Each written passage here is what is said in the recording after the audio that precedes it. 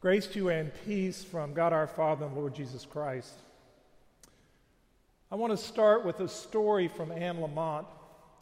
This is from her book, Grace Eventually. So Anne Lamott was driving along the road one day and she passed a carpet store. And she saw a roll of green carpet leaning up against the wall. When she saw it, she knew it was perfect for her Sunday school room. So she went in the store and she bought this roll of carpet for $50.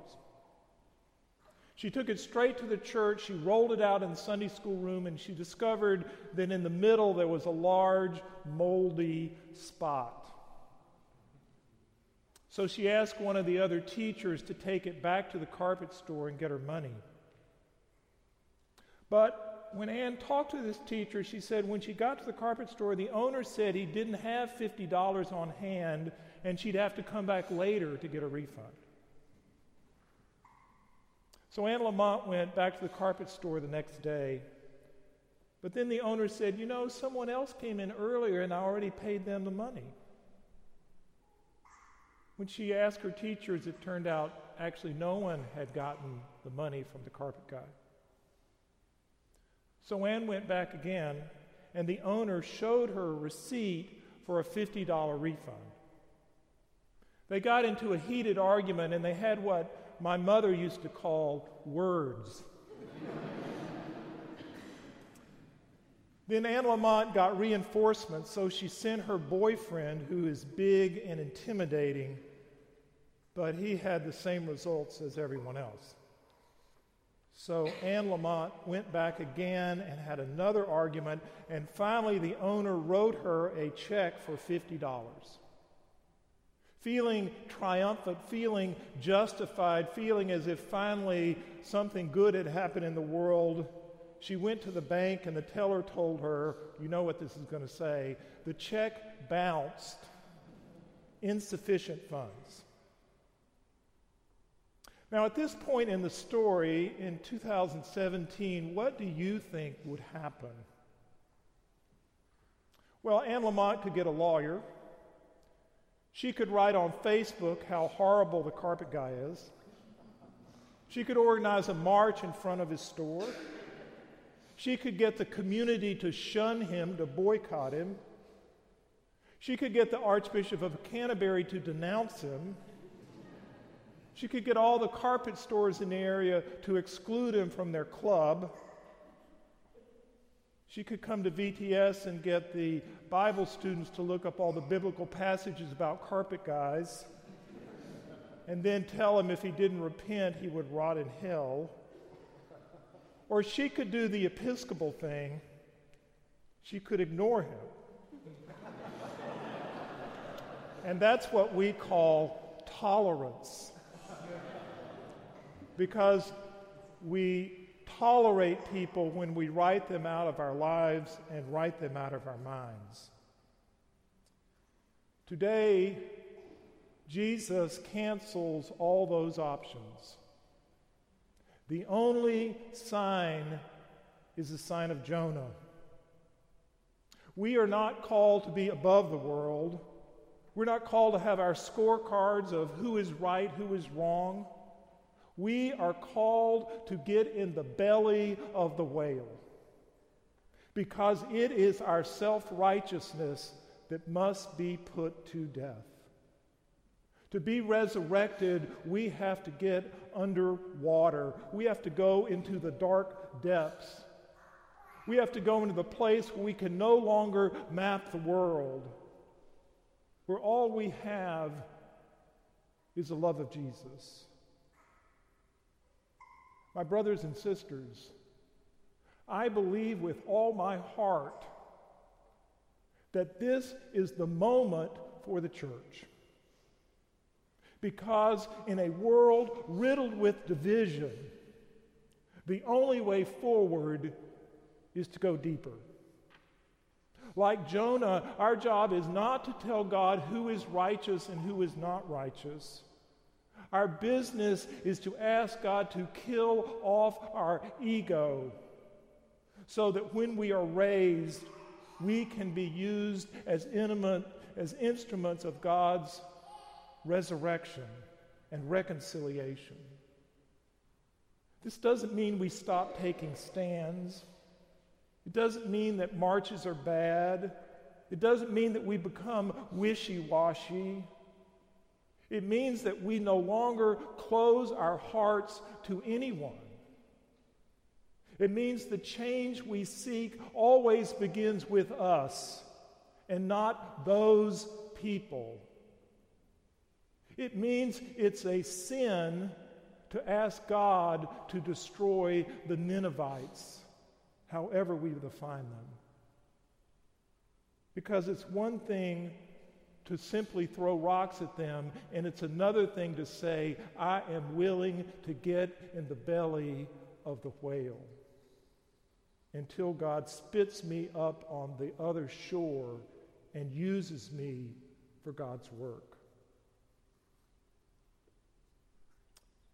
Decades ago, I remember how angry white liberals got at Will Campbell because he would go and eat and talk with the KKK. And he said, I'm Will Campbell. I am pro-Klansman because I'm pro-human being.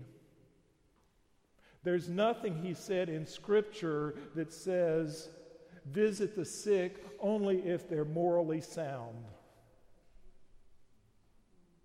Back to Anne Lamott. She writes, I sat outside the bank for a while. Look, I said to God, it's up to you, pal. And then I sat in the sun and I started to laugh. I felt deep down inside I had gotten it, a kind of miracle. I stopped hating myself. Yes, the carpet guy had cheated me, she writes, but he was also an innocent bystander in a very old story. He was the ledger inside of me of every time I had gotten humiliated and stiffed.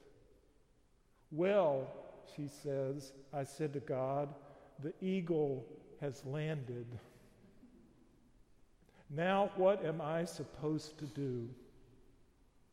After a few minutes, I knew. I went to Safeway and bought a bouquet of daisies for the carpet man. I wrote him a note. Here is your check back. I'm sorry for the way I behaved. Anne. The carpet store was locked, she writes. I tied the daisies to the doorknob and dropped the check and my note in the mail slot.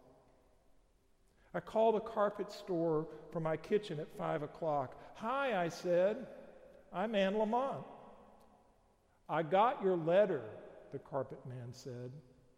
That was a decent thing. This is the best part.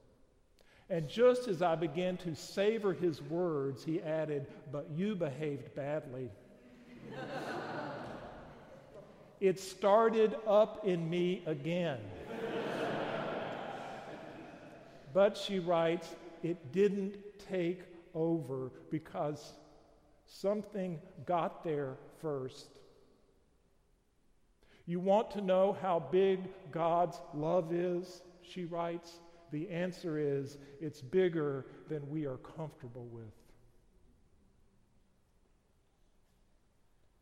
This is the mystery of getting in the belly of the whale.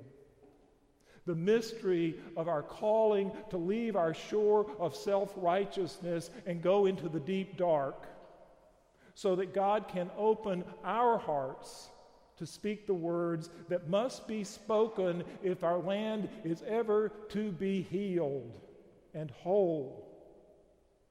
Like Anne Lamott, each of us has a ledger. And I confess, I am sick and tired of political figures taking up so much space on my ledger. But my better angel reminds me that, like Jonah, it's a sin to pray for anyone's downfall. So I confess to you, I am trying to get in the water. I am trying to let the whale swallow me and take me where I don't want to go, but where I need to be, so that I might be transformed and God might use me for healing. My brothers and sisters, we have been invited to a holy Lent. So let's don't lose sight of our task. This is not about chocolate. This is not about any spiritual Olympics. This is about resurrection. The resurrection of the world which begins with us. You want to know how big God's love is? The answer is it's bigger than we're comfortable with. But it's that love that will push us into the water and into the whale. Amen.